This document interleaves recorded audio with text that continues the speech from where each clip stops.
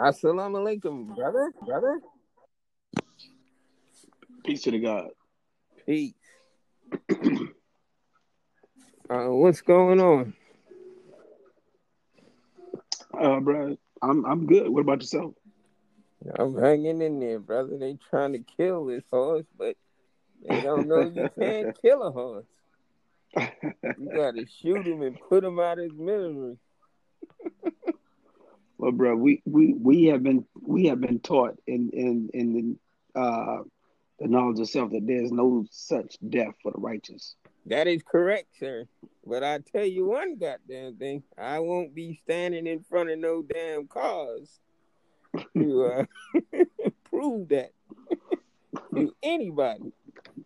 Because you can't have supreme wisdom, which is one of the things we're going to talk about tonight, and say that you are going to stand in the face of death and consider yourself to be God. As the 5% is always question everybody, are you God? The question remains, we stand by all the protesters considering Black Lives Matter and the struggle for Black liberation, freedom, justice, and equality. We stand by all of that. But we, as the followers of the Honorable Elijah Muhammad, do not put ourselves in harm's way for righteous reason. Some may call it cowardice. But if we are indeed the people of divine nature, we do not do anything that would harm ourselves purposely or put us in harm's way. I don't think most people in the Black Power movement understand that. And so they would just reduce it to it being cowardice on our part. But you will see in the history of the nation that there is no cowardice, just carefulness. Indeed. All right, brother. There's no seat belts on this rocket ship. And we're going to travel the universe in 1 hour of Black Power thinking tonight. Did you see the article I sent you? I know you didn't have a chance to read it, but sometimes a picture is worth 1,000 words. They said that there's been over 104 car attack incidents of Black Lives Matter protesters in 2020. I'd like to first say stay in peace to Heather Heyer, the white woman in Charlottesville, Virginia, that was run down by a pro-Trump anti-protester that was bent on doing harm to anybody that was protesting for Black Lives Matter. All of these incidents of Black Lives Matter come from things like Breonna Taylor, George Floyd, and so on and so on. And we must remember them as well. And we have to have solutions that are beyond just merely protesting. And I'll let you take the floor, brother. The 5-minute mark in DF and Universe. 1 hour Black Power thinking. Well, I think I should start off or begin by being facetious and saying that You watch it, brother. You won't be using those big words on me.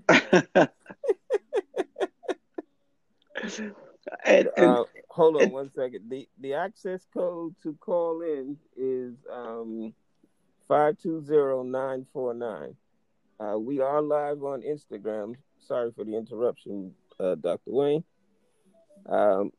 We got Ebony and James in the live Instagram feed. Let me give out the number. The 1-800 number is 1-844-844-0414. The access code is 520949. Join us in this conversation and go right ahead, Dr. Wayne, and sorry for the interruption. No problem at all. And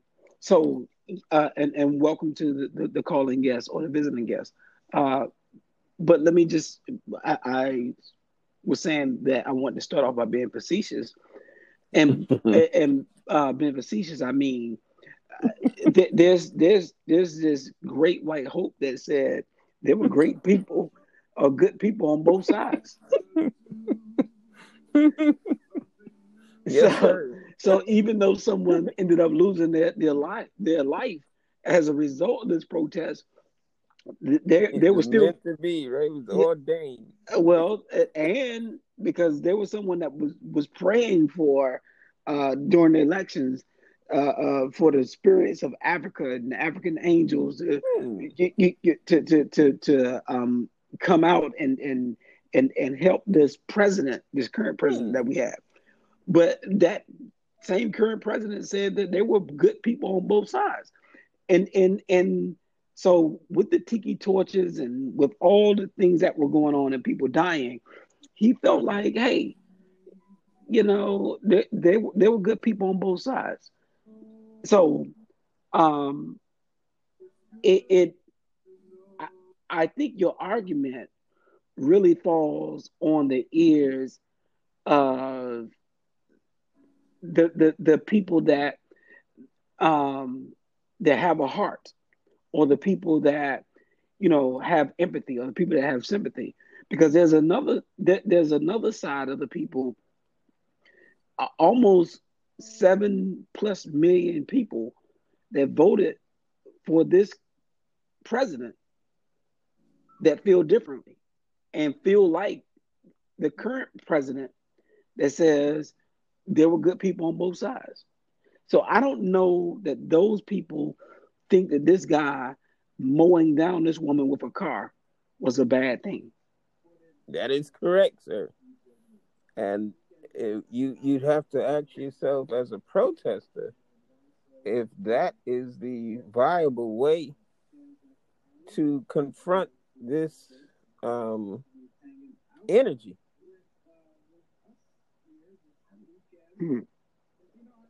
Well, I really think that's relative. I think it's relative. I think it's relative to the person that you're talking to. So if it's a conversation between you and I, it might be two-sided, right? In that you may feel like I'm not saying that you do, but I'm just saying hypothetically, you may feel like violence need to be met with violence, in the way that it's being carried out. And while I can tell you that I surely was at a place in my life where I felt that was the case, and in fact, violence would have been my first answer, my first, resolution to a problem. I can't say today responsibly that I feel that way. But there's a part of me in the way that I grew up that feels that way. And so I do understand it. I just don't feel that it's right to manifest it at this stage. Yes, sir. I think one of the things that we have to learn in the Black Power movement, in this Black Power thinking process, is the mode of survival. And how can you have survival if you're constantly putting yourself in harm's way intentionally? Because these people are not playing with you. Although you think that you are protesting them, they will outright kill you. And from a legal standpoint, now they just gave the guy that killed Heather Heyer, rest in peace, in Charlottesville, Virginia, in 2000. The incident occurred in 2017. 2018, he was convicted of murder and given life imprisonment. Now, had this protester been black, I don't think the outcome would have been so harsh. And I'm pretty sure you follow me on what I'm saying, Dr. Moore. So the I forgot his name, James something, got life in prison for killing Heather Heyer. But it doesn't bring back the life of Heather Heyer, nor does it in any way promote any further the development of Black Lives Matter. She becomes a martyr with no resolution to the problem for which she stood in the first place, that she was willing to give her life. I don't think she purposely wanted to give her life, but you don't know the behavior and the extreme activities of people that oppose you and your political or natural rights for freedom, justice, and equality. Yeah, but I don't think. Okay, historically, right? Historically, when I hear you say what you're saying, I don't know that that has ever changed, right? And the reason why I'm saying that is because you you had a person like Medgar Evers, right, that did the same thing,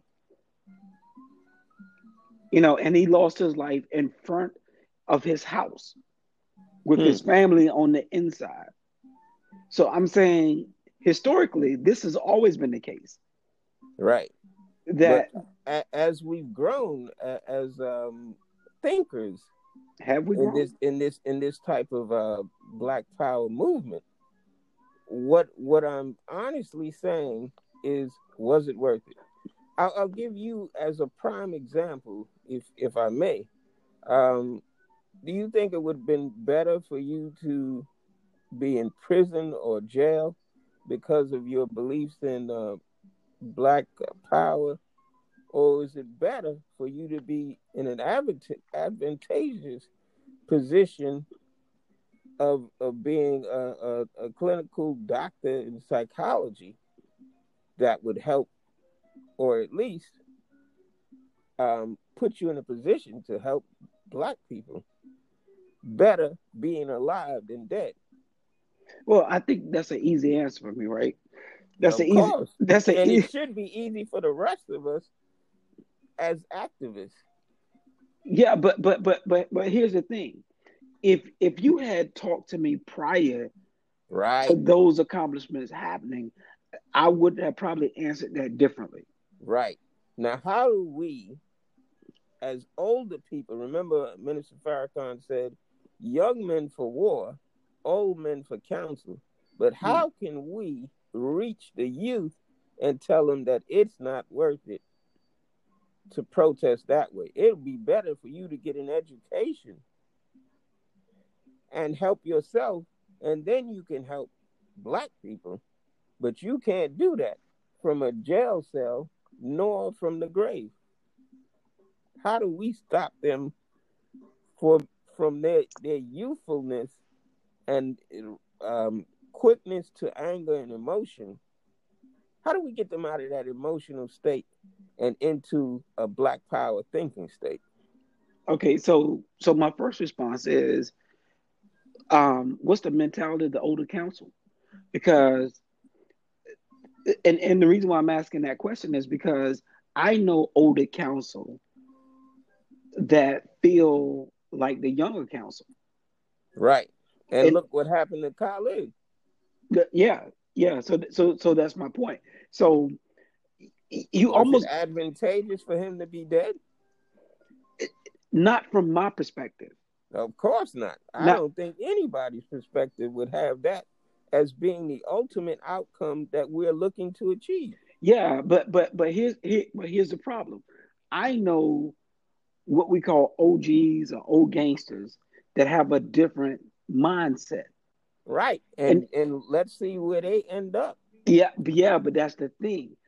But some of the OGs have more of an impact or and us They that can keep that intact, brother. If that's the way to Black Power movements, they can keep it. yeah, but hear me out. But what I'm saying is there are a lot of OGs, right, that have a different type of impact on the younger generation with that old mentality. And so the young mentality will follow that gangster OG mentality quicker than they will someone like myself, because Right, they might feel detached from a person right, like me, right? right. They might say, "Oh, you may have been from the hood, but you changed. You ain't from the hood no more." We don't identify with Right. you. Or you don't identify with us.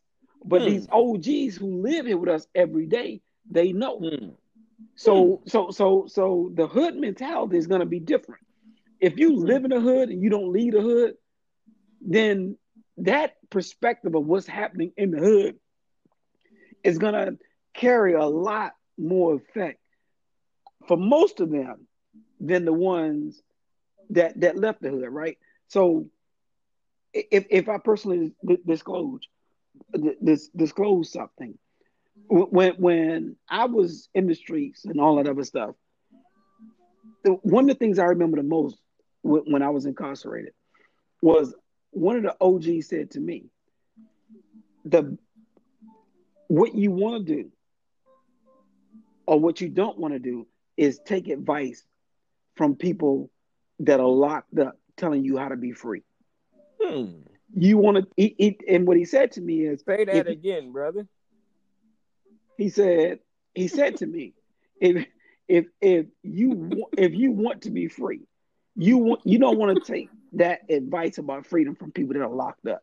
You want to you want to listen to people Hmm. that aren't locked up and haven't been locked up, and Hmm. that's how you stay free. That's how you Hmm. stay not locked up. Hmm. Because I'm gonna tell you, when you go to jail, bro, there are a lot of jailhouse lawyers Hmm. that are gonna tell you, X, Y, and Z, how to beat a crime. But from that point of me hearing that advice, I said, you know what, A bell went off, right? bruh, and from this day, jailhouse lawyer, whatever you want to call yourself, career criminal, you can't give me no advice. You can't give me no advice about how to stay out of jail.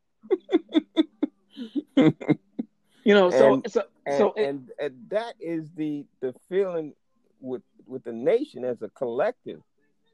You as protesters, not you, brother, but you plural, that are in the business of protesting.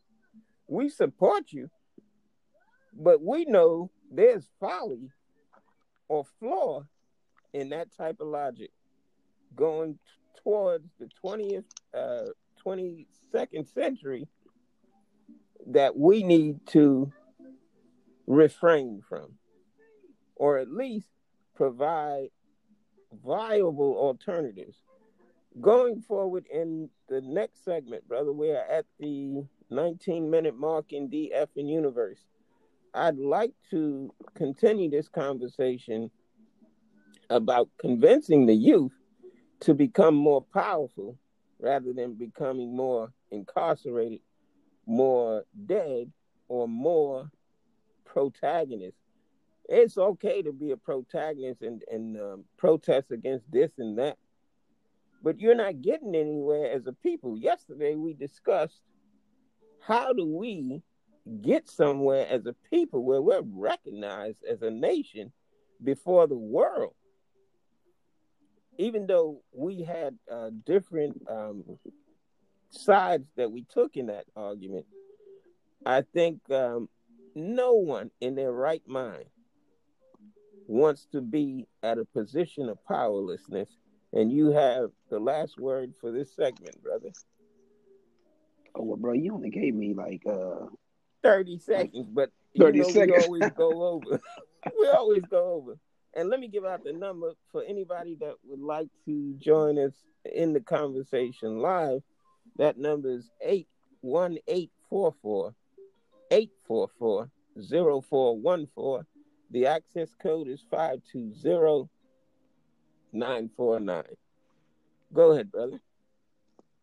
Okay, so and I think a part of uh, uh, the different sides or different views or perspectives that we had, I think one of the things that we agreed on um, was that we needed to learn from history, right? Hmm. And Yes, sir. what I mean by learn from history is that we want to be very careful about criticizing or breaking down bridges that have created a way for us to come across.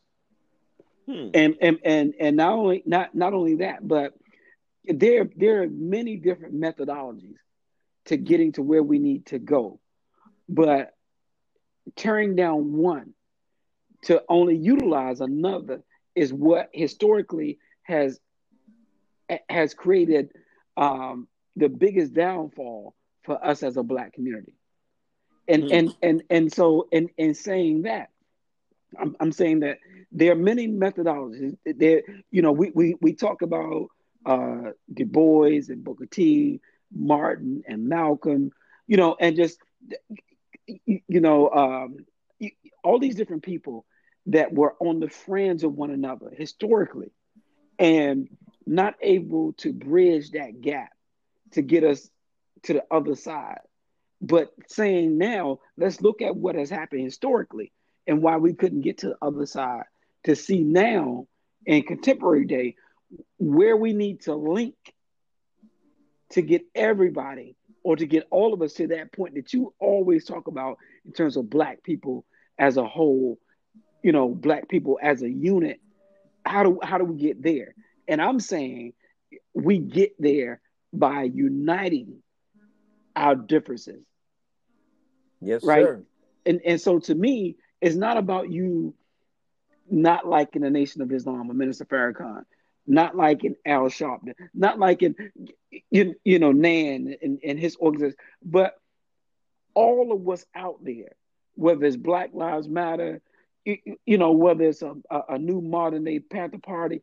I'm saying that all of us need to respect and be appreciative of all the angles that we are going to take to get over this thing called racism, to get over black poverty, to get over black on black crime, all the things that we see that's problematic as our community.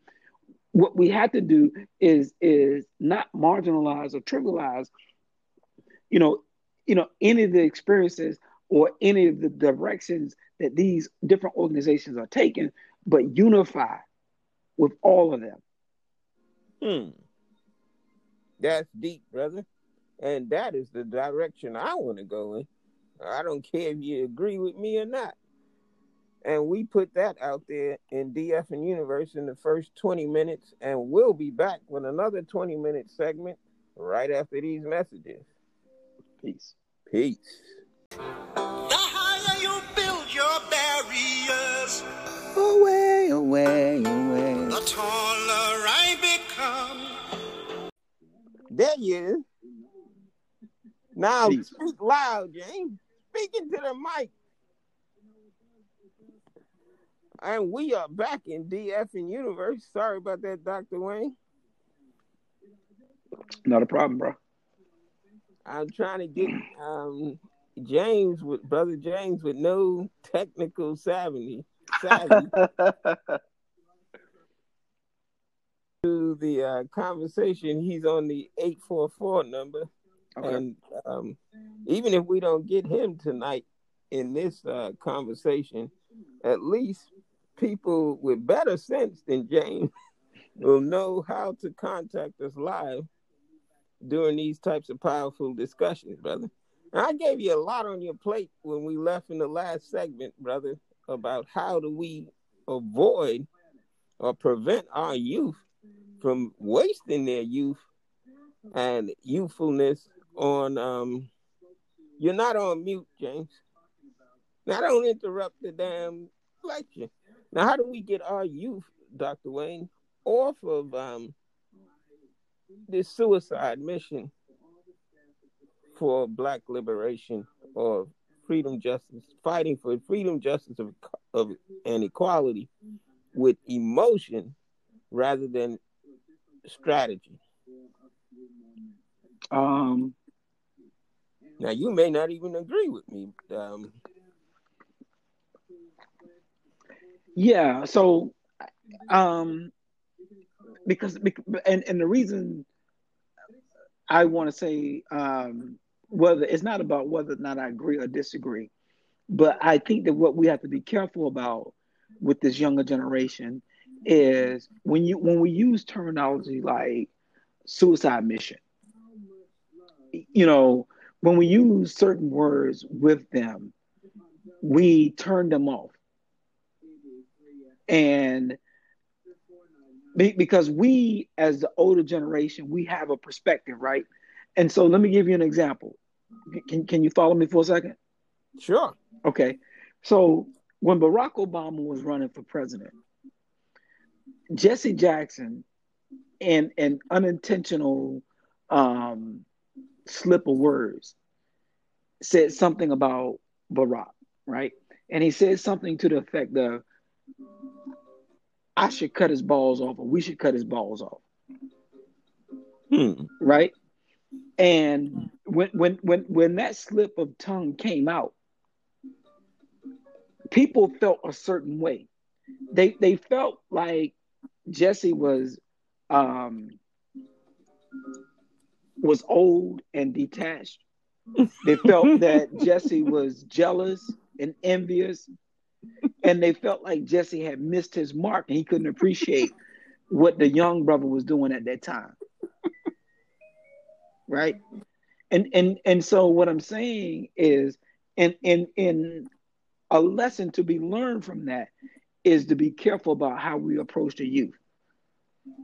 And I'm saying that to say that, you know, is we have to be careful of trivializing their feelings, their emotions, and making them not feel validated by what they are attempting to do. Because a lot of what we learned was the way they're learning right now, was by trial and error. And so attempting to take the trial and error away from them, it removes the strength of what they may gain by learning from it, right? And I'm gonna take this to a personal perspective and say that in you and I becoming parents, probably some of the things that we did that we thought that we were being resourceful, or we thought that we were being beneficial, where we thought we were being beneficial of, is that there were barriers that we grew up in and around, Right. and challenges and struggles. And what we wanted to do, which is what a lot of generations before us attempted to do and did do, they removed those barriers. And so in us becoming parents and removing those barriers, what we didn't realize is that we prevented that strength from growing. Or what we did when we removed those barriers, a strength that would have came up didn't come up. Because the things that made you and I strong, let's say we played, slap boxing in the street, or we played joning or picking on one another. What those things that we did that made us physically and mentally strong to deal with our peers, we saw those challenges, right? And so we wanted to remove them for our kids, and we did. Right. And in us removing those barriers for our kids didn't obtain that mental toughness, nor can they relate to it. Right. So that's my point. So I want to be very careful in criticizing the generation that's coming along, right, and criticizing them when we're the ones that remove the barrier for them to be tough in those places. Now that is a very deep point, brother, which I was going to also talk about how we had a conversation with your kids about 2 weeks ago. And how we had to let up off of the brake or let up off of the gas because sometimes we alienate our kids and alienate the youth in general because they can't relate to the struggle that we went through. It's like my mother told me that for Christmas they got fruit. One would get an apple, one would get an orange. We couldn't relate to that. Like, we mean you got fruit? Nobody got an Action Jackson doll. Nobody got a Ken and Barbie doll. What the hell is getting fruit for Christmas? That's getting nothing. We couldn't understand or identify with their struggle. In fact, we made fun of it. So on both ends, for our generations coming up, and for us as older, wiser people who have survived the struggle, you're right. We have removed that barrier, and now our youth can't relate to the things that we try to warn them about. Well, let me say this. I want to be very careful about using the statement wiser because I don't know that all of us in our generation have become wiser, right? I think we may feel like we have become wiser. I don't know that we have, but so I don't want to lose any of the things that I just heard you say. But what I do want to get to, and I think I may lose some of what you said, but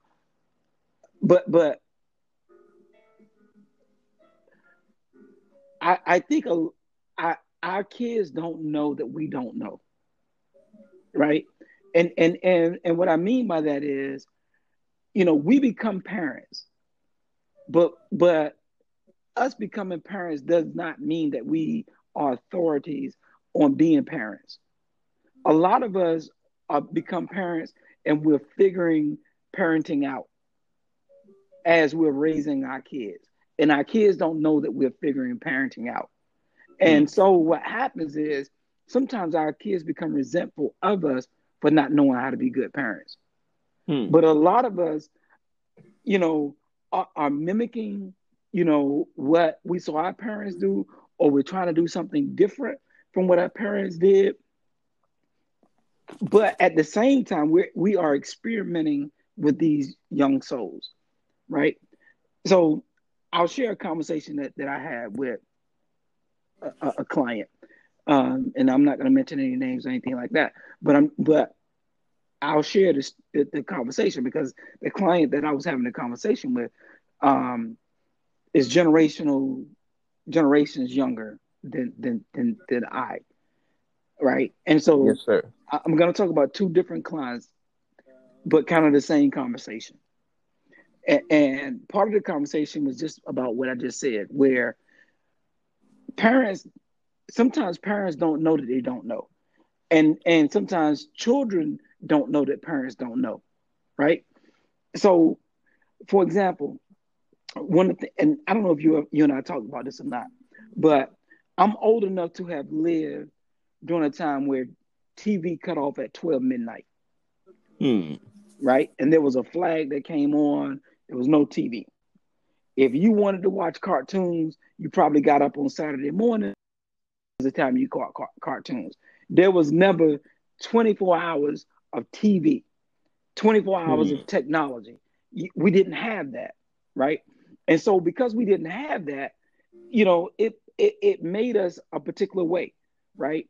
If you got, and so what I want to add into this conversation is the way that our mind develops cognitively, right?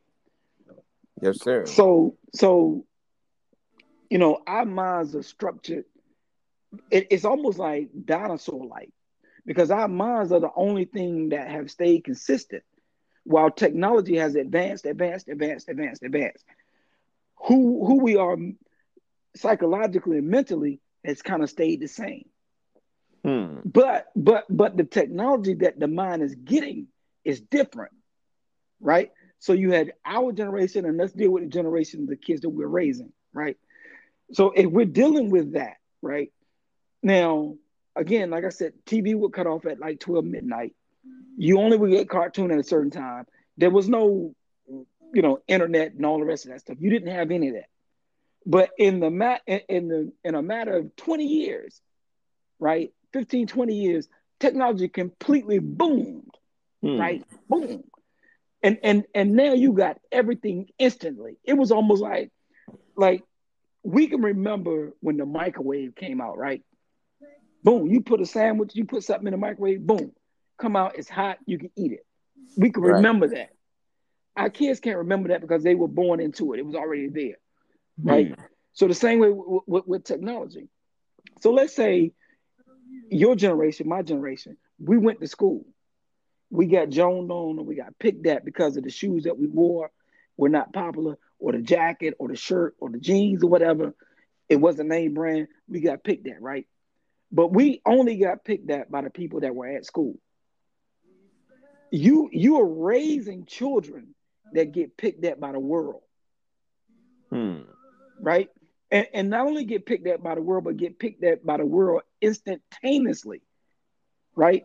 I'm talking about your child could get like 100,000 dislikes or 100 dislikes in like 5 minutes.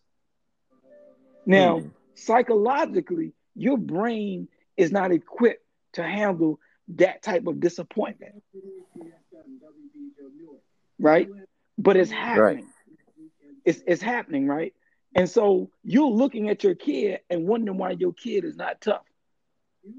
But your kid has been beaten down since the time they was 5, or since the time you gave him an iPhone or a cell phone. And not only have they been beaten down, but they've been beaten down by the world in a way that you don't know how to teach them or to tell them how to deal with it, because you never had to deal with it yourself. Wow.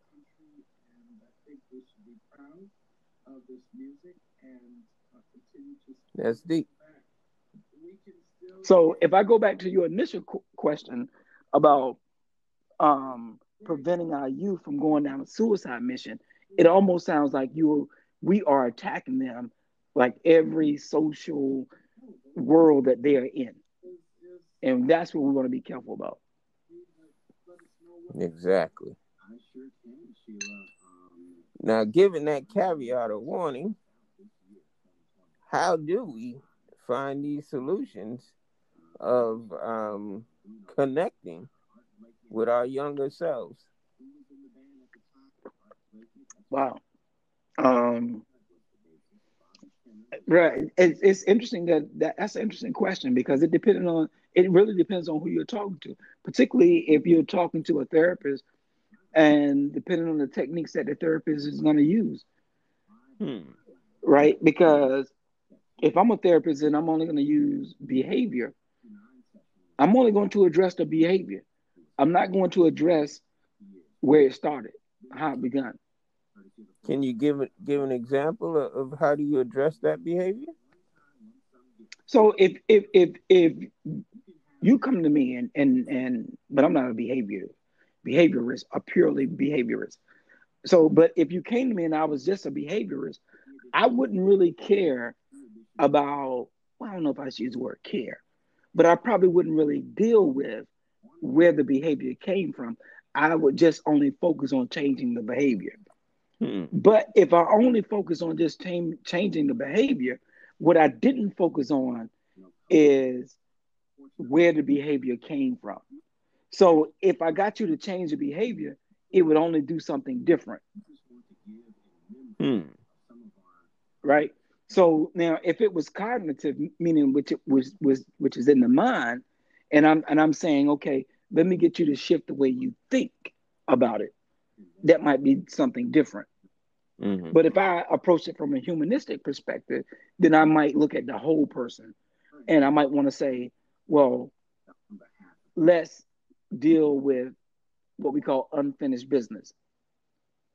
And so unfinished business could be, I'm sorry. Go ahead. So unfinished business could be something that started in the childhood.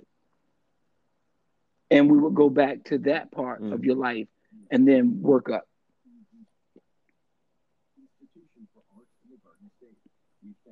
Cool. Let me give you an example of an amateurish, if you will, solution to that problem. Knowing what is wrong. I think you articulated very clearly the generation gap that has caused this connection to be faulty between us and our younger selves. But here's the solution that I have. I don't know how viable it is, but I'm going to always try to give a solution anyway. That's one of my faults, if you will. I always have to have a solution to every problem. In mathematics, every problem has a solution. It may not be the one you want, but it has a solution if you know the principles of math. So here's my amateur solution to the problem of the youth. The fact that they are so willing and bent on the right now instead of investing in their future is because they lack imagination. So, like in a situation where you tell a person, we don't celebrate Christmas in this household, it's not a bad thing that they lack imagination, but they don't have any other reference point than your household telling them there's no Christmas tree here. What I try to give the youth in that case is here's the scenario. Here's where it came from, but here's what you need to be thinking about. Your imagination is powerful, and there's something better than just protesting every time there's an incident, because these incidents are going to continue, because you can't change people. You can only change yourself. So if a person is racist, or if a person wants to negatively react and drive his car into a crowd of people protesting for the lives of Black people, there's nothing you can do to change him. But you can put yourself in a position where you're no longer a target of such nonsense. We are still in victim mode as Black people. And I think even you had said that victimization mode is destructive in itself. We need to recognize that we are victims of slavery, that we are victims of post-traumatic slave syndrome, but we also need to be thinking in empowering ways. And I don't see any empowerment in those type of youthful things that we've already experienced and know that they didn't work for us. Maybe they can work for the youth, but here's something to think about creatively instead of going down the path we went down. Because I'd take a doctor's degree in anything. I'd take a doctor's degree in bubblegumness rather than to be in my present state. But I wanted to protest. I wanted to be a part of that movement of resistance to this tyranny and social injustice that we were facing, that I lost sight of the goal. And the goal is personal achievement, because personal achievement is better at helping others than those who still stay in that struggle of powerlessness. And we are at the 20-minute mark in DF and Universe. I don't know if you understood what I said, brother, but I gave it in an honest way as I could. We'll be back for the last 20-minute segment after these messages, but I'll give you the last word on that. Bruh, okay. I keep setting you up yeah, for you a do, phone bro. ring. You do. So I'll try to start, and then hopefully I can come back and keep my focus. Yes, So sir. so very I'll give you 5 minutes. okay. Go. So you started your conversation with always looking for a solution, and you think very mathematically. Um, I'm appreciative of that perspective. I get it, but I'm very subjective in saying that I get it, and I only get it because I know you, so I know how you think.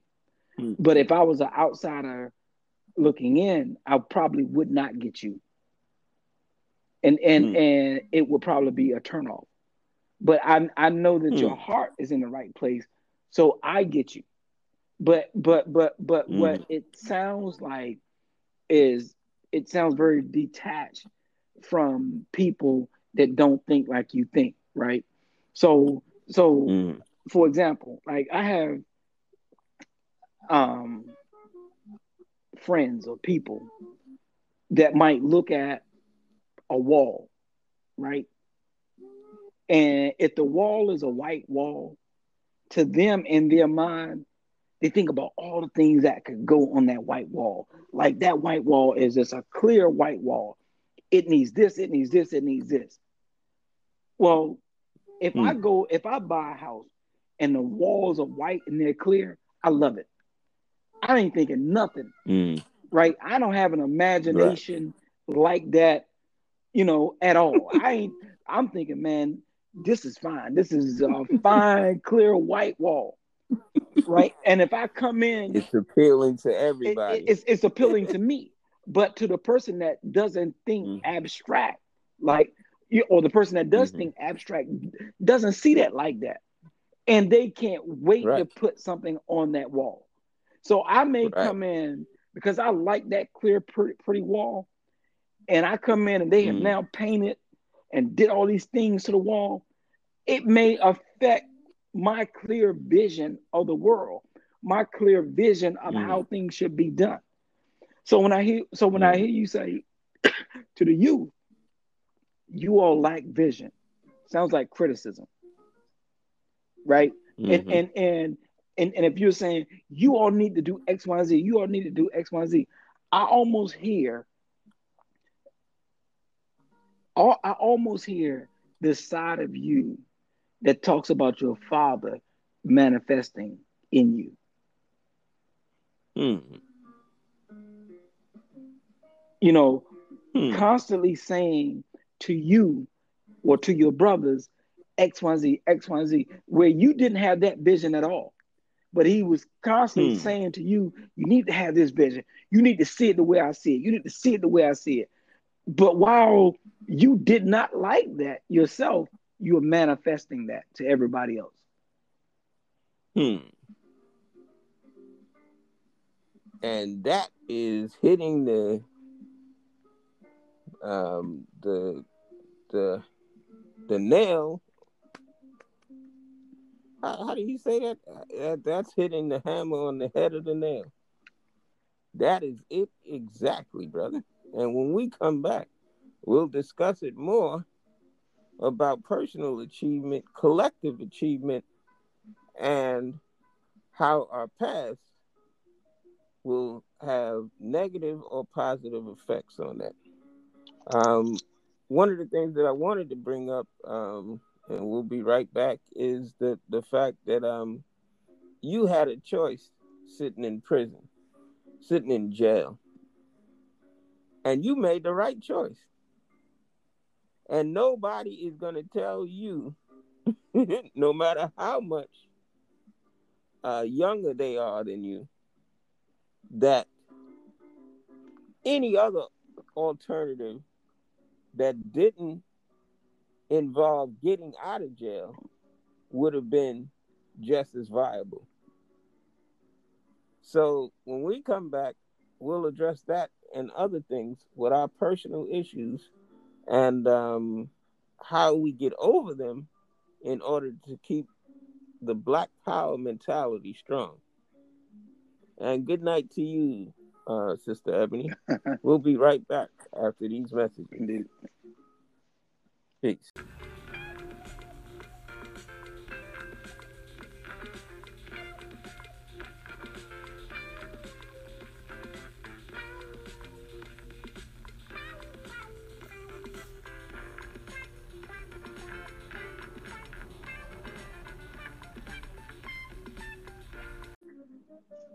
And we are back in DF Universe.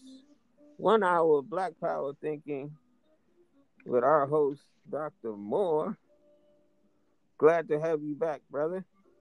Indeed. I wanted to say to anybody that's a parent and you can't seem to get back in touch with your children, know for surety, Abraham, that you are telling them the right thing. You may not be able to relate to them, but never give up on the fact that you are telling them the right thing as you have experienced it. Now, their experiences may be different, but there's principles in what you know that they will not know until they can reach your age. Maybe, but maybe not. And so I want to be careful of not repeating generational mistakes, right? Yes, So sir. what I think may have been effective sometimes for us as parents during the time in which we were parents or during the time that we were children and trying to make that relevant for our children, I think we want to be very careful in doing that. And I want to be careful in that where we're limiting ourselves in terms of growth. I think you and I, maybe we have not had the conversation about the movie Fences with Denzel Washington. Yes, we did. Okay. And so I'm going to go back to that very briefly, just to put a pin in something that was very, very monumental or critical in that movie to me, is that in that movie or in that playwright, where Denzel was the father, and he had fathered 3 children. One child prior to his marriage, one child during his marriage, and then he had another child outside of his marriage. And so he was playing 3 critical father figures. But the father that he had became with the woman Viola Davis in the movie, that son that he was raising could not understand his father's love. And so what he said to his father at one point was, "Why don't you love me?" And Denzel, in who he was as an old spirit, as an old guard, said to his son, "Don't I feed you? Don't I clothe you? Don't I provide a housing for you?" And so to him, those things were manifestations of love. But the son could not receive that or understand that like that. And so Denzel's argument was, "Why do I have to love you?" But his argument was, "Why do I have to love you?" was, "Why do I have to love you emotionally? I take care of you. I feed you. I do all these things." But the son couldn't feel love from him. And so his son said, "Well, why do you hate me?" Ultimately, what happens is the son, in his attempt to gain his father's love, or in his attempt to, kind of be who he wanted to be, his father could never accept him being who he wanted to be, only being the son that he wanted him to be. As a result, Denzel dies with his son leaving the house and his son hating him. And on his deathbed, when he dies, his son doesn't want to attend the funeral. And it's only because of the daughter that he has while cheating on his current wife, Viola Davis, that he has with another woman that dies, and he's forced to raise that child. That wife takes that child in and raises that child like her own, even though he cheated on her to have that child. But that child is a child that convinces the son that doesn't want to go to his funeral to go to the funeral. So I'm saying that to say we want to be careful in being so feeling like we're so right as parents because of what we went through, that we're trying to convince our kids that we're so right and they're so wrong. We need to create this space for understanding for them, because I can tell you that a lot of us as parents don't understand our children, and our children don't understand us. And when we're fixated on being right, and when we're fixated on the role of the parent, of I'm mom and I'm dad, but not understanding that what God has done is only allowed you to be the vessel for this child to come into the world. So while the role is mom and dad, the reality is the child is a gift to the world. Now, one of the things that I have to make a quick distinction in is youth that are on the right path as opposed to youth that are on the wrong path. When I say what we've learned as old heads that would be beneficial to the youth, I'm talking about those that are on a wayward path as youth who are headed for self-destruction. I cannot make the same analogy about youth that are in school, that are thinking youth, that are prosperous youth, that are positive youth. I can't make that same distinction. When I spoke of you being put in a situation of choosing a life of crime, or as a youth, or a life of something better, I meant that you had to have an imagination in order to see beyond your current living situation. Your current living situation, being incarcerated, would have kept you there had you still held on to that gangster mentality or that kingpin mentality. You had to let that go and say that there's another powerful way for me to be powerful that doesn't involve this jail cell. Not that I'm trying to say what you were thinking, but I'm trying to get into the mind of those troubled youth that may be listening to this program one day in the future, in the universe. Here's what you're missing in your youthful anger and rightful anger, rightful energy, wrong path. Yeah, but here's the thing, bro. And I'm telling you, man, what's weird about it is I still struggle with that, honestly. Right. And the reason why I say that is because you there's something that happens, man, in that youth, like childhood to 17, 20 or whatever, man, it is so deep rooted in you. Right. And all the way, I mean, I'm telling you, like into your 40s and 50s, and you think that you have abandoned these ideas, and then somebody shows up or something shows up from your past, not intentionally. I don't care if you just went into a grocery store. I don't care if you're just driving on the street, but something shows up from your childhood, and you will be surprised what comes up in you. Only because it only comes up because that was in you. If it wasn't in you, it wouldn't show up. But I'm telling you, I can tell you with any accolades or degrees that I may have, man, if you do something to me in a certain way, like I have to check it Right. because there's something that will rise up in me that will be like, what? I know this Negro did what?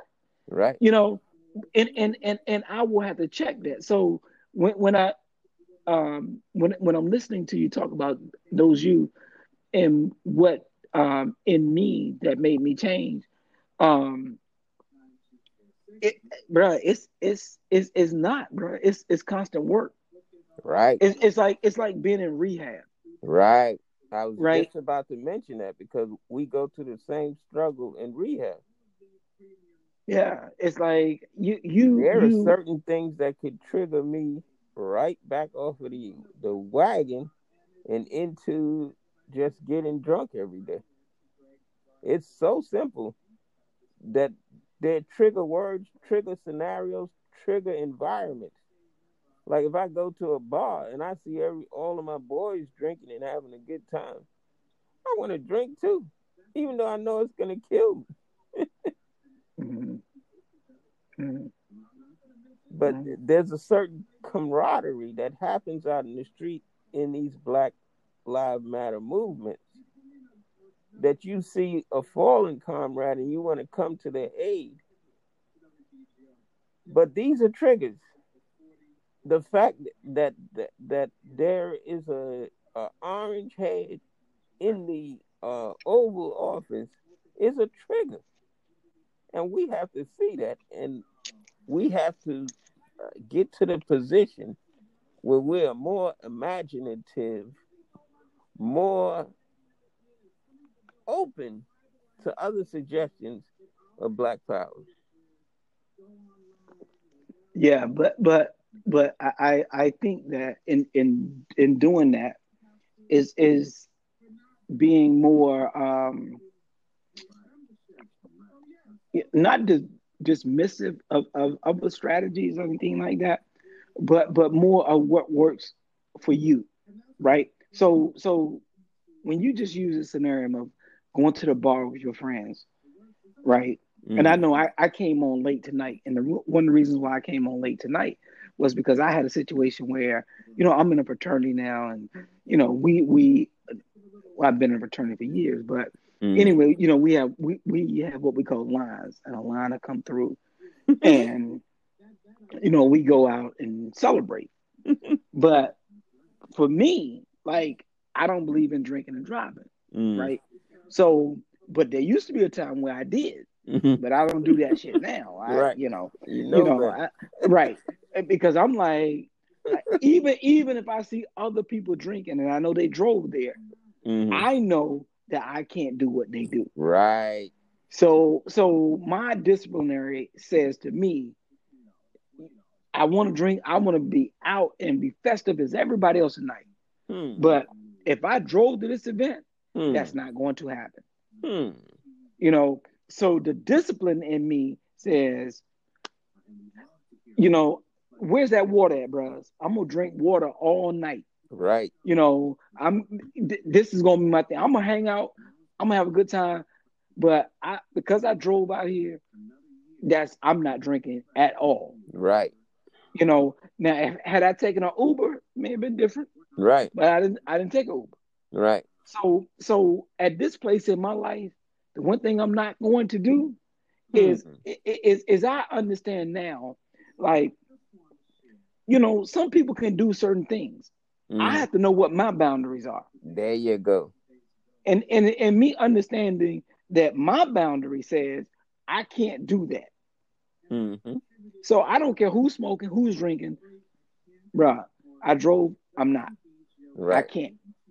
I can't do it. But if I was at home by myself, like now, Right. Saturday night, we're gonna have this conversation. Oh, let me give me a couple of drinks. I ain't going nowhere. Right. You can't pay me to leave this house There after you I've had go. a drink. There you go. Unless somebody's gonna drive me there and come pick me up. Mm. Bruh, that's not going to be a scenario for me. Right. Because I'm not going to do that. I'm not gonna do that. And Right. that's where I wanted to bring it back to nation doctrine of things that we're forbidden to do, and people accusing us of being cowards because we don't put ourselves in those scenarios. And all I have to say to people that think that, you can think that all you want, because it's not a trigger for me to be drawn into a situation that I know is not going to turn out good for me. Right. I'm not doing it. Well, no Right. matter what you call me, you know the trick they used to do to draw youth into bad activity was to say, "Oh, you's a punk. You ain't gonna do this or do that." That peer pressure doesn't apply to people with discipline, not just in the nation, but just in general.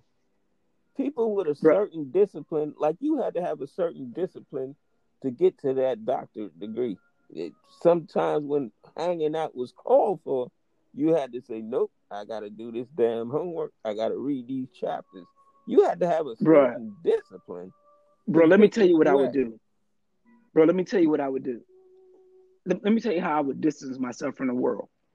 I would say, this literally, bro, this is what I would say. And I would literally get phone calls from friends, people that I love, and say, hey, so-and-so birthday is a happy hour. It's blah, blah, blah. Right? I would get all that. But here's what I would tell myself. Here's the difference between you and what you're trying to do in them. They're going out to celebrate. It's so-and-so's birthday. Because that's just life, right? These things are happening, regardless of what you were trying to accomplish. Right. But I would tell myself, you need to think like a doctor. How would a doctor think? And that would change my whole perspective, right? That's deep. Because in my head, I would say, if you're going to be a doctor isn't doing what these people are doing. These people aren't trying to be doctors. So if you're trying to be a doctor, this is what you need to be doing. And that would change my whole. So no matter, I don't care who it was and what was going on. In my mind, I would say, they're not trying to be a doctor. You are. And if you want to be a doctor, what does it take to be a doctor? And that would change my whole thought process. I would literally say, okay, well, a doctor would be doing this right now. And so that would be my discipline. I would literally carve out my nights, my weekends, time with my family. I would say, you know what? I know, I should be doing X, Y, and Z, but if you want to be a doctor, this is what you need to do. And that's literally what I would do. And that's what I'd like to apply to this conversation that we started off with tonight. There is a solution. Maybe it may be wrong to say that people that are younger than us lack of imagination, but I am saying that there's a certain thing about that old person that you can't respect now that is going to come back to you one way or another.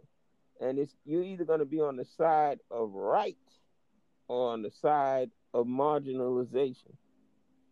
The right side is you done something in your youth that is literally, figuratively empowering other than protesting. You won't see that manifestation until you hit your 50s and 60s and see it coming through the youth that you get your chance to witness. I don't know how to articulate it enough to the youth that are going down a bad path, an inconclusive path, a path of destruction that you, no matter how much you don't respect us as being older heads, with all the technology that you have, if you miss this point, you're going to be on the wrong side of history going forward. I wanted, before I let you continue, Dr. Wayne, Brother James, if you wanted to join the conversation, go back to the Instagram Live, come off of the teleconference call.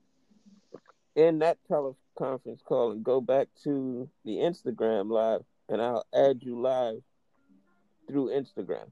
Go ahead, Dr. Wayne. Sorry for the interruption.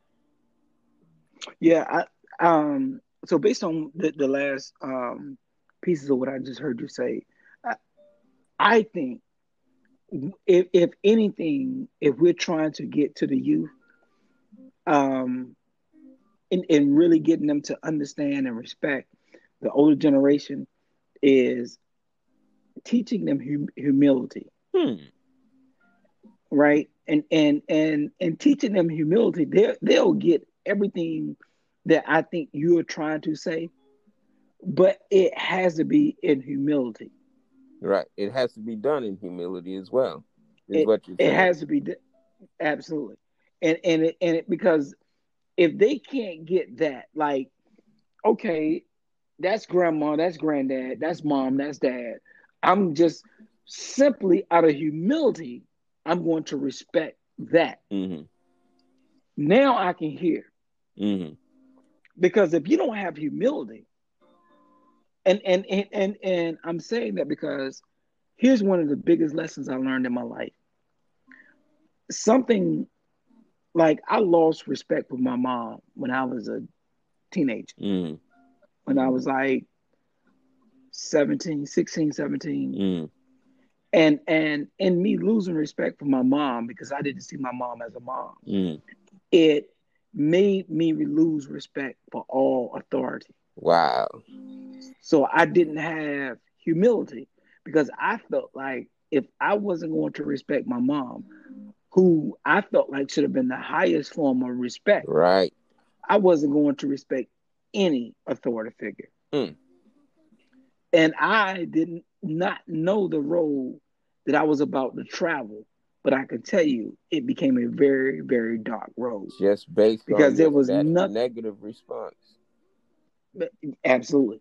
Because I could tell you that I went through a period in my life where you did not want to meet me. I don't care how big you were, how small you were, but it was such a dark space in my life that I just I would not have had regard for you at all. And if you were meeting me in that space, it was going to be a very bad space.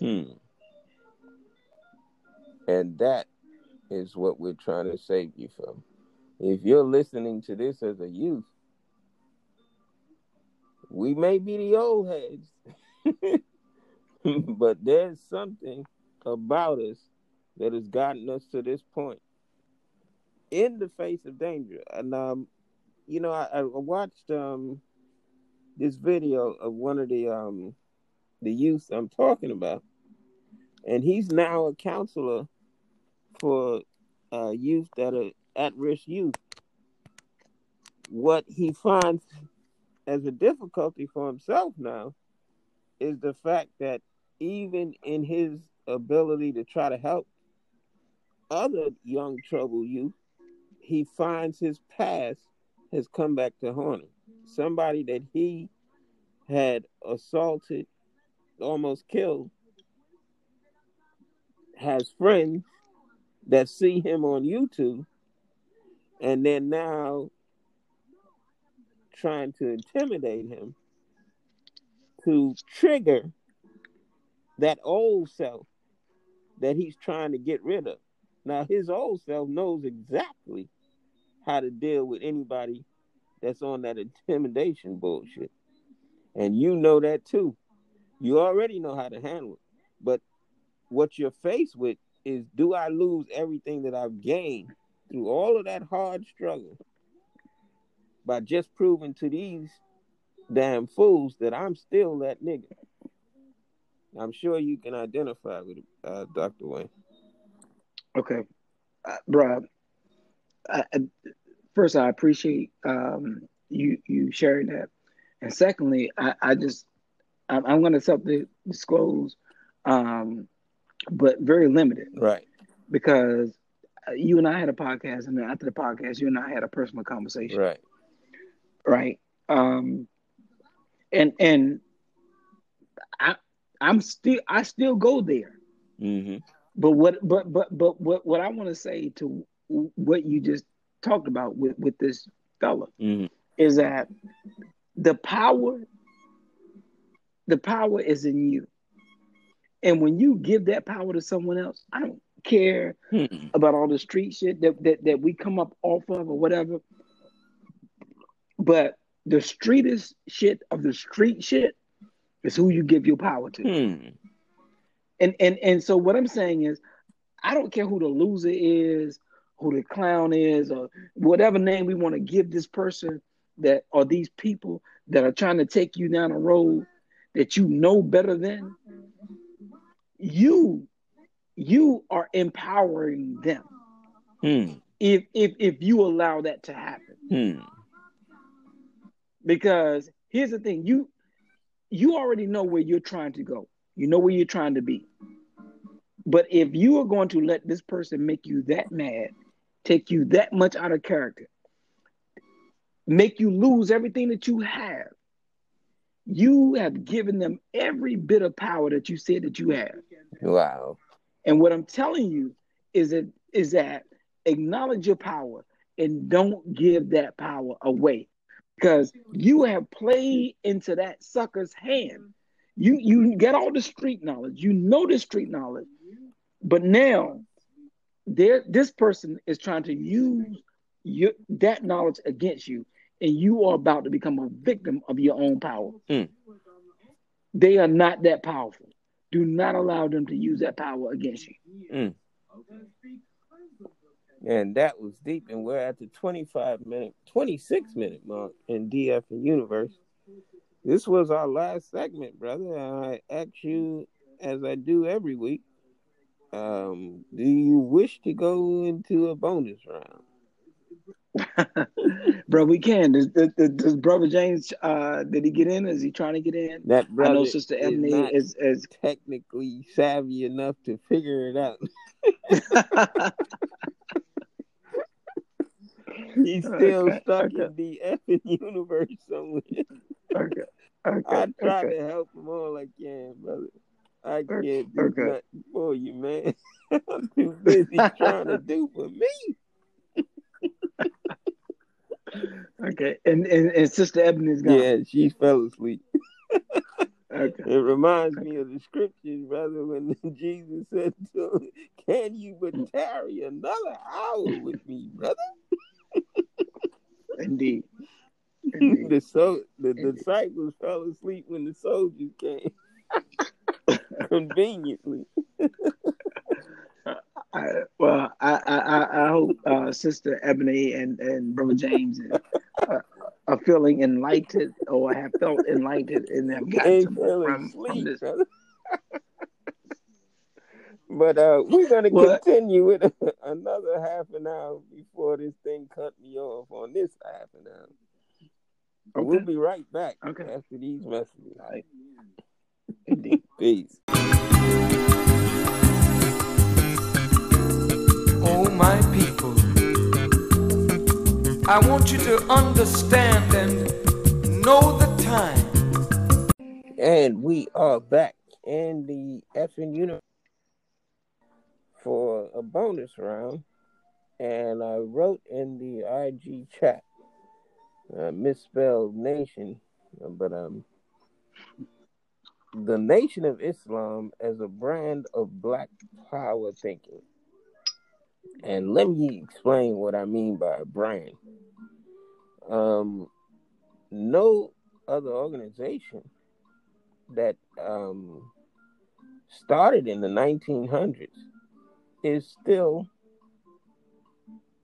in such a powerful position to even be mentioned or discussed in 2020, as is the Nation of Islam.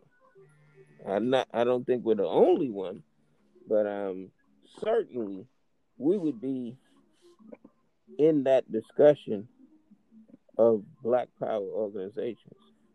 To be discounted by some and ridiculed by some is a mistake that you'll learn maybe in your 60 years, if you make it that long,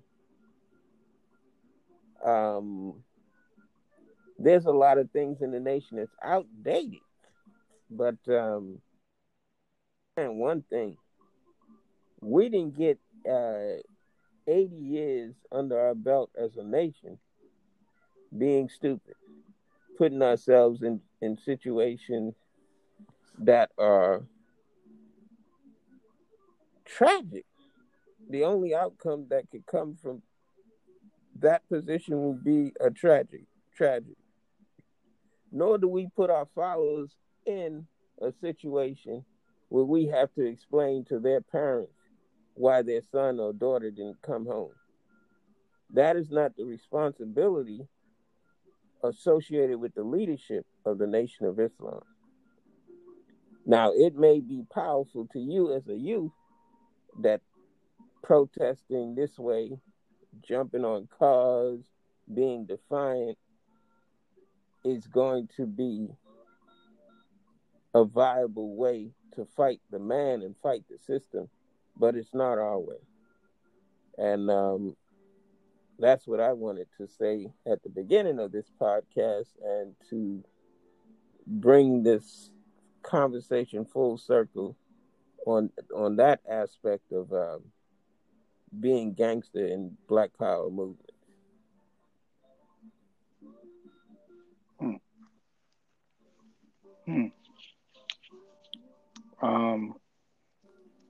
But I'm not sure how I want to elaborate on that.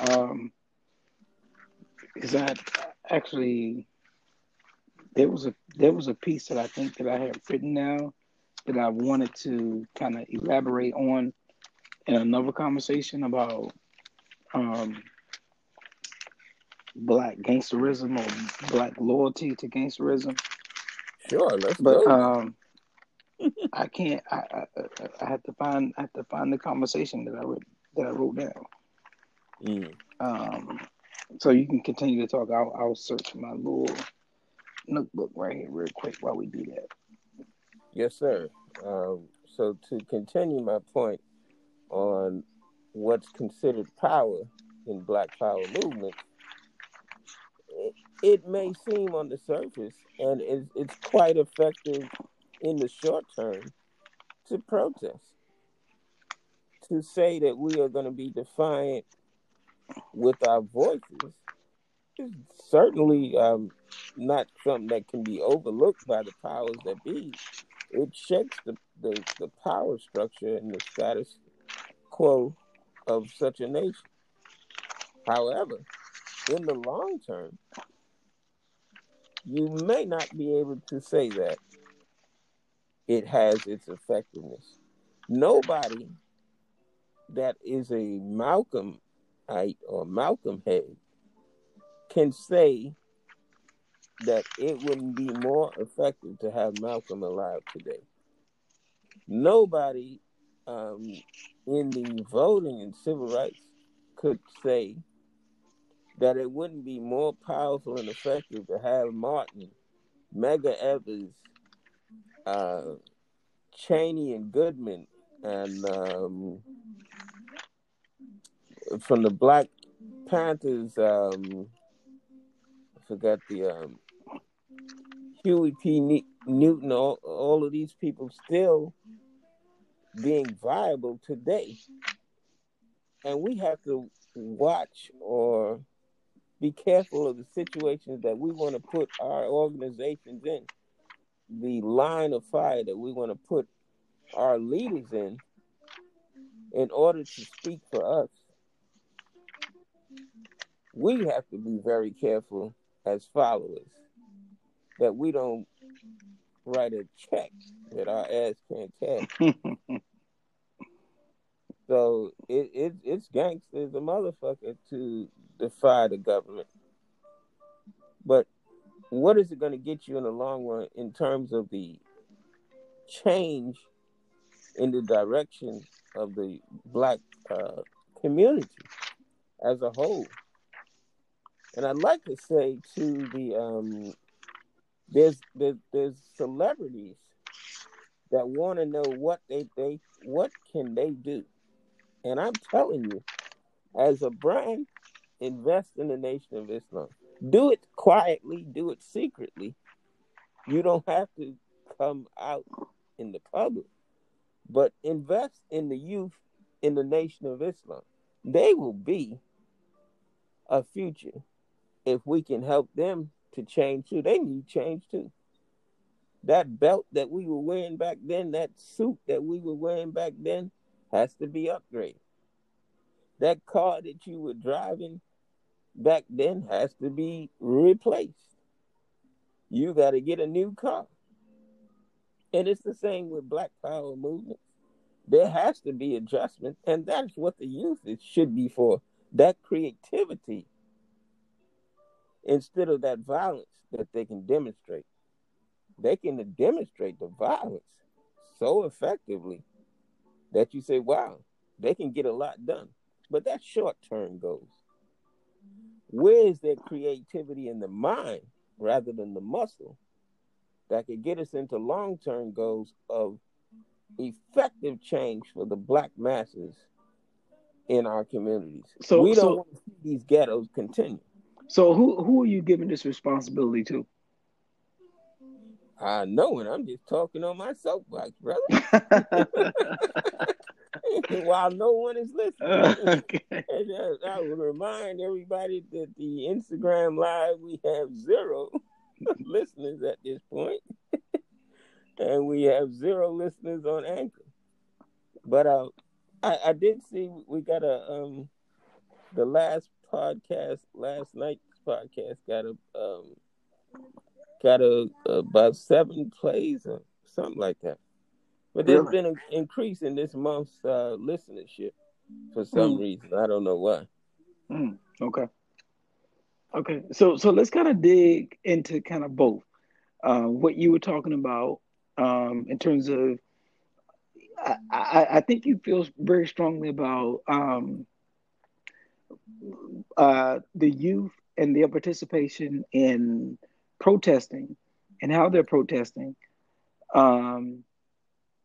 And I don't know if you feel that they're wrong or they're right or giving them insight. I'm not exactly sure, but I'm saying that no matter, but particularly to the Black youth, because they're the ones with enough energy to do this shit. But your protesting should not be putting you in harm's way. And I bring up the example of the people mowed down yesterday on 39th Street and 3rd Avenue, Midtown Manhattan. And these are white youth. These ain't even Black youth. But I don't think that's fair, right? And let me tell you why I don't think it's fair, right? When you say, and you know, fair is that my trigger word. But go ahead, brother. Okay. You can come back to it. But what I'm gonna say is that when you are protesting, I don't care if it was CORE, I don't care if it was SNCC, I don't care if it was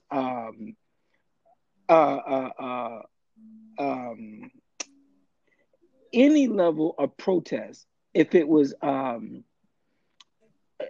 sitting on the bus, you know, you're always putting yourself in harm's way. And so there's no way to protest and not put yourself in harm's way. I mean, Martin Luther King, Malcolm X, everybody, Marcus Garvey, everybody who protested the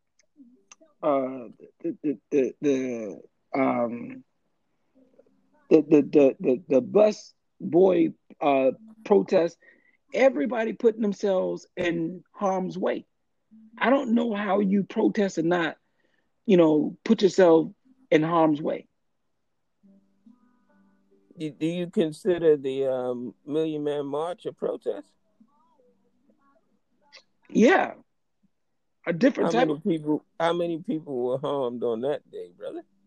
Well, here's what I could tell you about what I know, right? What I know is what I don't know, right? But in terms of what I could tell you specifically about what I know is that white folks were told to get out of town. white folks were told to not to be in certain places. White folks were told, and I was told this by white folks, right? And so even as peaceful as people saw it, I was there on the lawn, and I remember seeing a particular white guy who was trying to be an agitator to get something started. And do you know what happened to him, brother? I could tell you what I saw physically happen to him was nothing. The brothers completely ignored him. They saw him as an agitator. They saw him as a ploy, as a plot, and so people just ignored him. And so that's called discipline, brother. Right. But what I'm saying is the discipline was happening not even with the nation, but it was happening with the people, the people that were there. They were told, regardless of what you see, what you feel, whatever, do not respond. Right. So to your point, that is it possible to have a non-incident protest? It is, but we're not going to protest to the government. The Million Man March was an atonement to our own shortcomings within ourselves. That's the only thing that we can change as a people. We cannot change this racist white man from being who he is. He's never going to change from that until something in his heart. Well, I think that was the minister's. I think Minister Farrakhan, that was his mission. I don't know if that was a mission for everybody that was out there.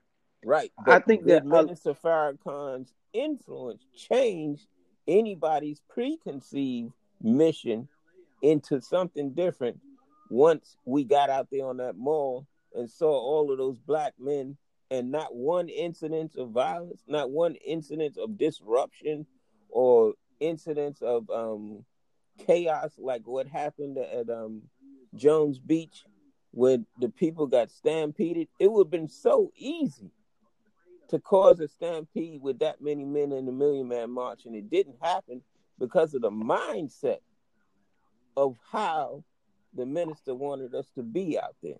Yeah, that was instructed even before he began to speak. But I think, in fairness, bro, I will say this. I think that wasn't that a powerful statement? Yeah, but hear me out. I think that what the minister did was something that was unanticipated. They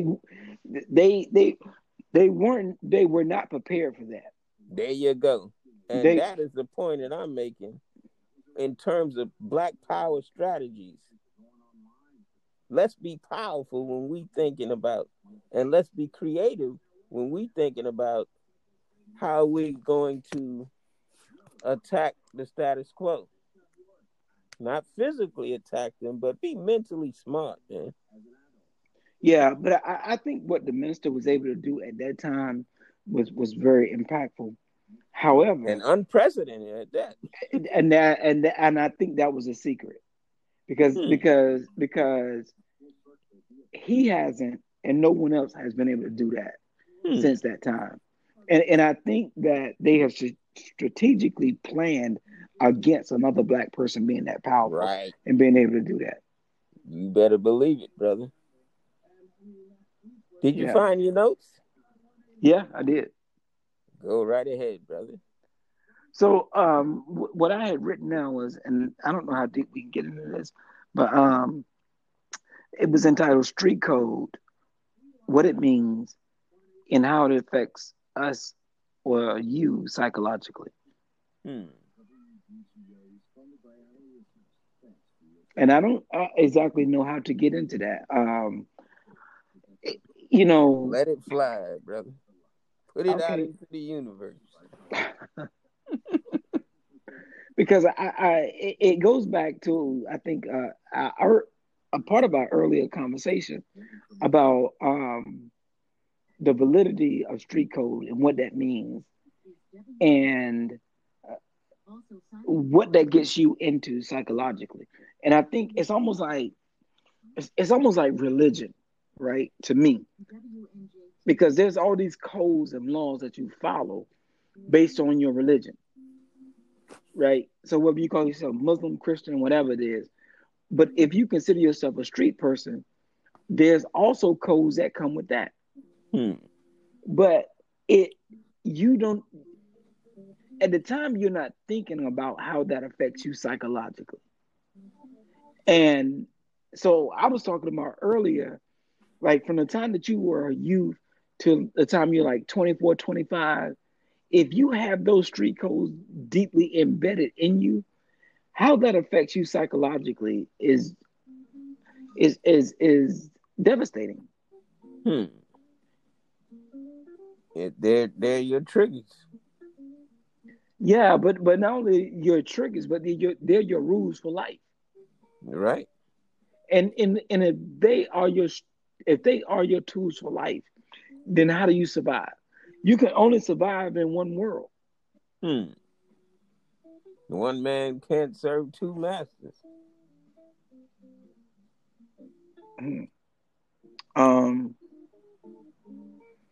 I don't know that he can effectively. I think he can try, but I think what happens is what happened with me, right? Where you try to do a little bit of good, a little bit of bad, you know, and it's just going up and down. You're trying to do a lot of good at one point and a lot of not good at another point. But the thing is, you got one foot in and you got one foot out. And so to go back to your point about raising the youth, because if they come from any part of where we come from, which was bad, but they want to get to a point that is good, they don't understand what having part of that foot in the bad while they're trying to do good affects them. Right? So you still kind of have your nose to the ground in terms of the street, but you're still trying to do X, Y, Z. And that's how I ended up facing 30 years of prison. Wow. Even while I was in my junior year of college. I still ended up facing 30 years of prison. Say that, brother. And so what I want to be careful of is understanding that when you're trying to do this good, you're trying to, and I think you were trying to articulate earlier about the youth not being confused about what is good, what's a good youth, what's a bad youth, what's doing the right thing, what's doing the wrong thing. See, I was in that place, so I understand that, right? And so I understand what it means of like me trying to be a good person, trying to be a good student, or be, you know, a good child to the parent. I understand all that, right? But when you come from the bad, it's hard to just move all the way out here into the good space. It's hard to get there because there's so much of your baggage that where you were raised from is going to try to pull you back into that. The reality is that's never going to leave you. And that's why I was saying earlier, when you talked about getting to a certain place, and I was like, wow, man, I don't know that you ever get there. It's almost like being in rehab. Because when you come from a certain place, that history stays there and it's constantly trying to bring you back into it. So it's a constant battle.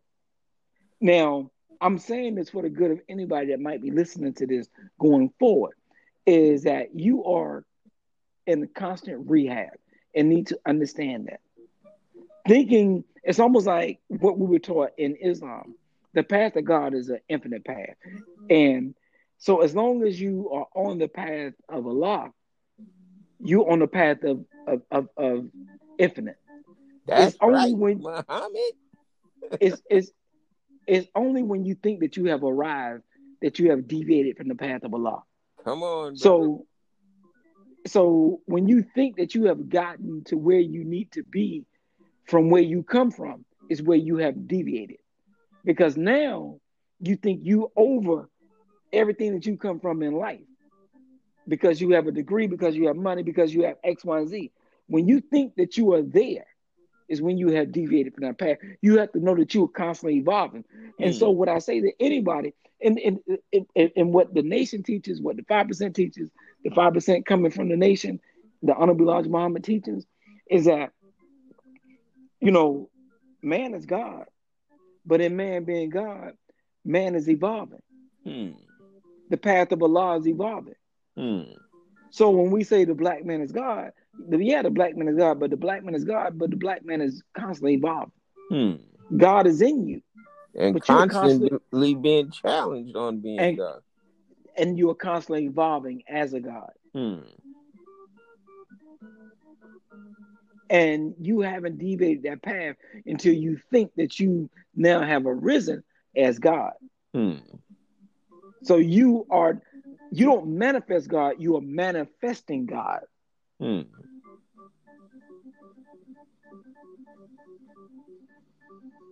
That's a powerful point, brother.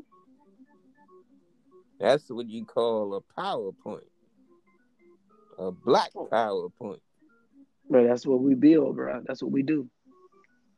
This is our ministry to the youth. It took us an hour to get here, brother, but we hope that anybody with a young mind that is not for the shits, not for the nigga shit that they put in front of us, and you want to help the black community to black empowerment, don't be drawn into the short term. Look at the long-term goals on what can be done. We're at the 22-minute mark, brother. We're going to go to 25 minutes, so I'll let you have the last word. If you go beyond, don't worry about it. Just keep on going. We teaching tonight and we preaching. No, bro. So I just want to build on where we are, bro. I think that I think there's so much in what we know and so much that we don't know.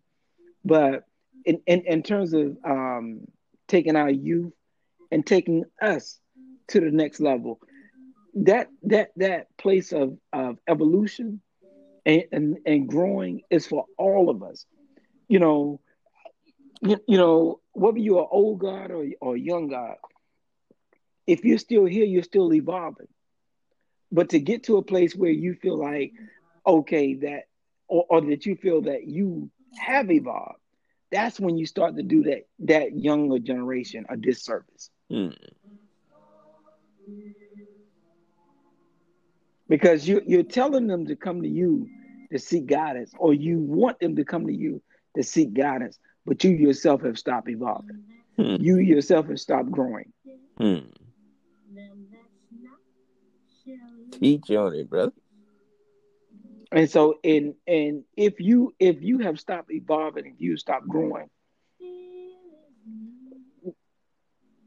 what are you going to realistically be able to give them beneficially to grow? Because really, anything lying in a horizontal position for too long is dead. Teach. So if you want the youth to grow, you got to be able to sit upright. You can tell a tree by the fruit it bears. Absolutely.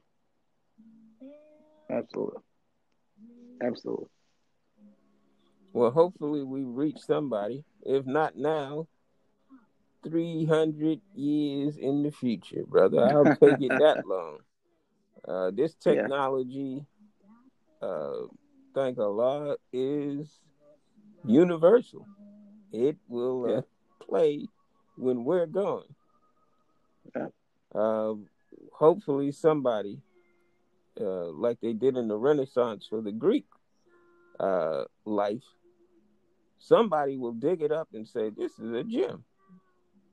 This has its own weight and go. Somebody needs to hear this. Yeah. And on that note, brother, we will be in touch next week. Indeed, bro. We come back to take over the universe once again. Yeah, bro. I appreciate the session, bro. This was therapeutic for us both. Yeah, bro. Sometimes we get into these conversations, and I don't even know where it comes from, but it just comes up, just in our conversation. But it speaks volumes to the God speaking to the God, right? Not degrees, not education, quote unquote, the quote unquote education, but the wisdom of the gods, right? Yes, sir. When people get into the degrees and who has a doctorate degree, who has a master's degree, a bachelor's degree, all those things. When you take Malcolm and when you take the Honorable Elijah Muhammad, and both of them having at most combined an 8th grade education, but manifesting supreme wisdom and teaching supreme wisdom. And that's what it's about, that dialectic of two atoms just interacting with each other and creating something different. Yeah. Out of nothing. Yeah. But bro, that's the manifestation of God. There you go. Because God comes out of the triple darkness of nothing. That's right. And manifests human beings and manifests thought. Yes, sir. Manifests perception. That's the science. That's mathematics. And that's the ciphers that we used to have in our youth. Yeah, absolutely. And we had good intentions, brother. We wanted to be effective in Black empowerment. And that's what we want to do today for our youth. If anything, just in words and our deeds from the past. And we learn from your history, brothers and sisters. It will bring you into the path of all consciousness. That is how you stay woke in this universe, with so many devils just trying to distract you, trying to trigger you back into your old path. Know that you are on the right path, and this is the effing universe. Thank you, brother. I want to thank you for your participation in this powerful lecture. Hopefully we can get it out to the youth by putting it into the universe as we do. Indeed. See you next week, brother, inshallah. Peace to the God. Peace. From you power. Now you're trying to get it back, but you don't know how. So they sell you a gun. You didn't go to the gun store and get it because they wouldn't sell it to you at the gun store. But you got it on the market, the white market. And they sold you a weapon. And they knew you were not going to be involved in a drive-by shooting in the white neighborhood. You were not going to do carjacking in the white neighborhood. They know that the more guns they put in your hand, you would begin to terrorize your own neighborhood. So it's guns and drugs and jobless men. Guns and drugs and pain-filled men. Guns and drugs and bitter, frustrated men. Guns and drugs and men with no creative mind. Guns and drugs and a man that is not really a man of his own.